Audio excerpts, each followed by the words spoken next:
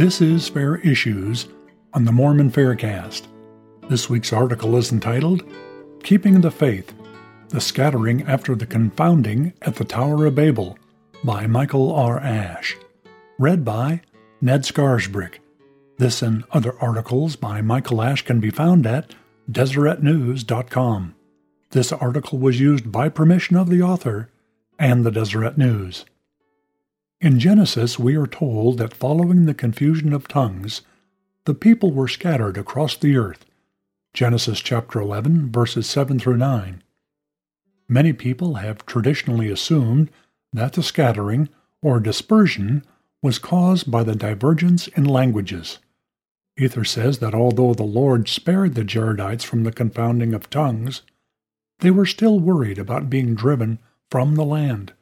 Jared asked his brother to plead with the Lord once more. Go and inquire of the Lord whether he will drive us out of the land, and if he will drive us out of the land, cry unto him whether we shall go. And who knoweth but the Lord will carry us forth unto a land which is choice above all the earth? And if it so be, let us be faithful unto the Lord, that we may receive it for our inheritance. Ether chapter 1, verse 38. Again the Lord had compassion, and told the Jaredites that he would lead them to a choice land where they would become a great nation. Ether chapter 1, verses 38 through 43.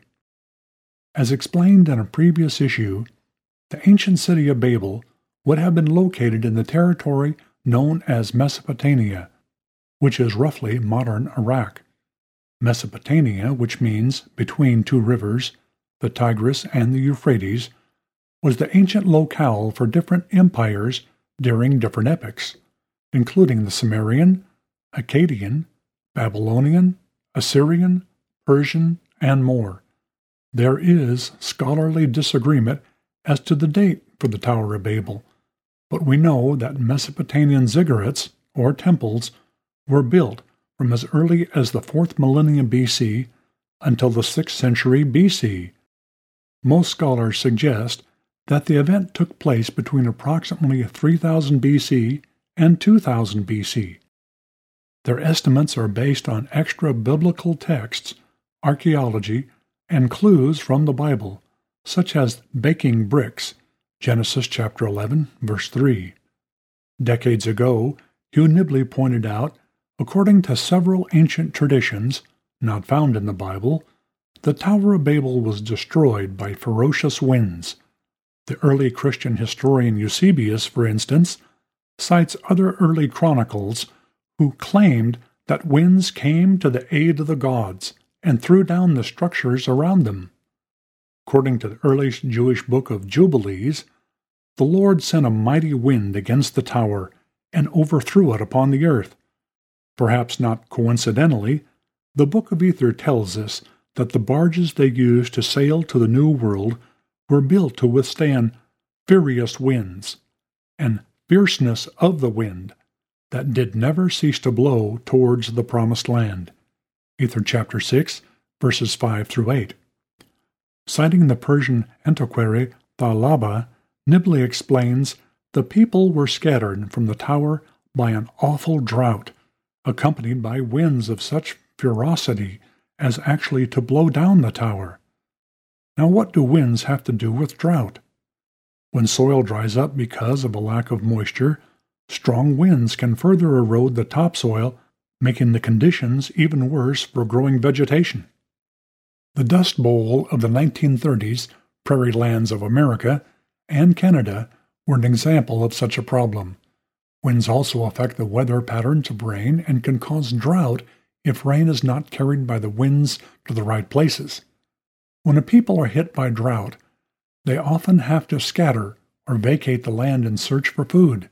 In fact, chronic drought seems to be the biggest disaster-related reason why groups of people would make permanent migrations to other lands. As one non-LDS researcher observed, in cases of prolonged drought, people are forced to abandon their land and move elsewhere.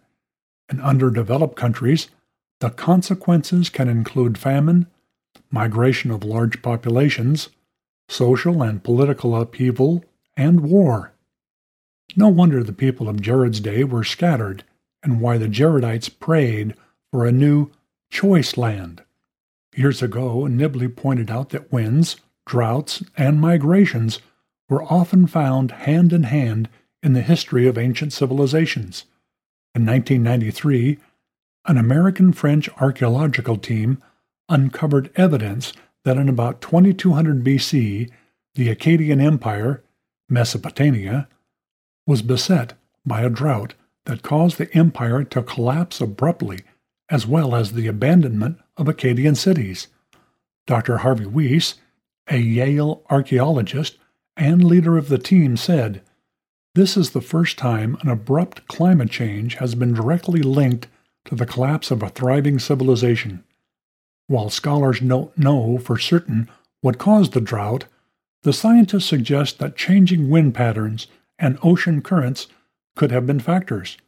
Weiss contends that this incident might have been the first abrupt climate change in recorded history that caused major social upheaval.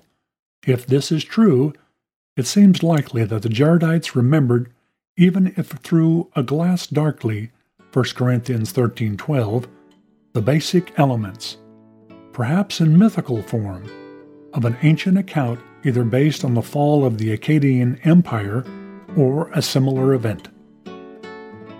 If you like this podcast, you can help promote it by subscribing to it in iTunes or by rating it and writing a review.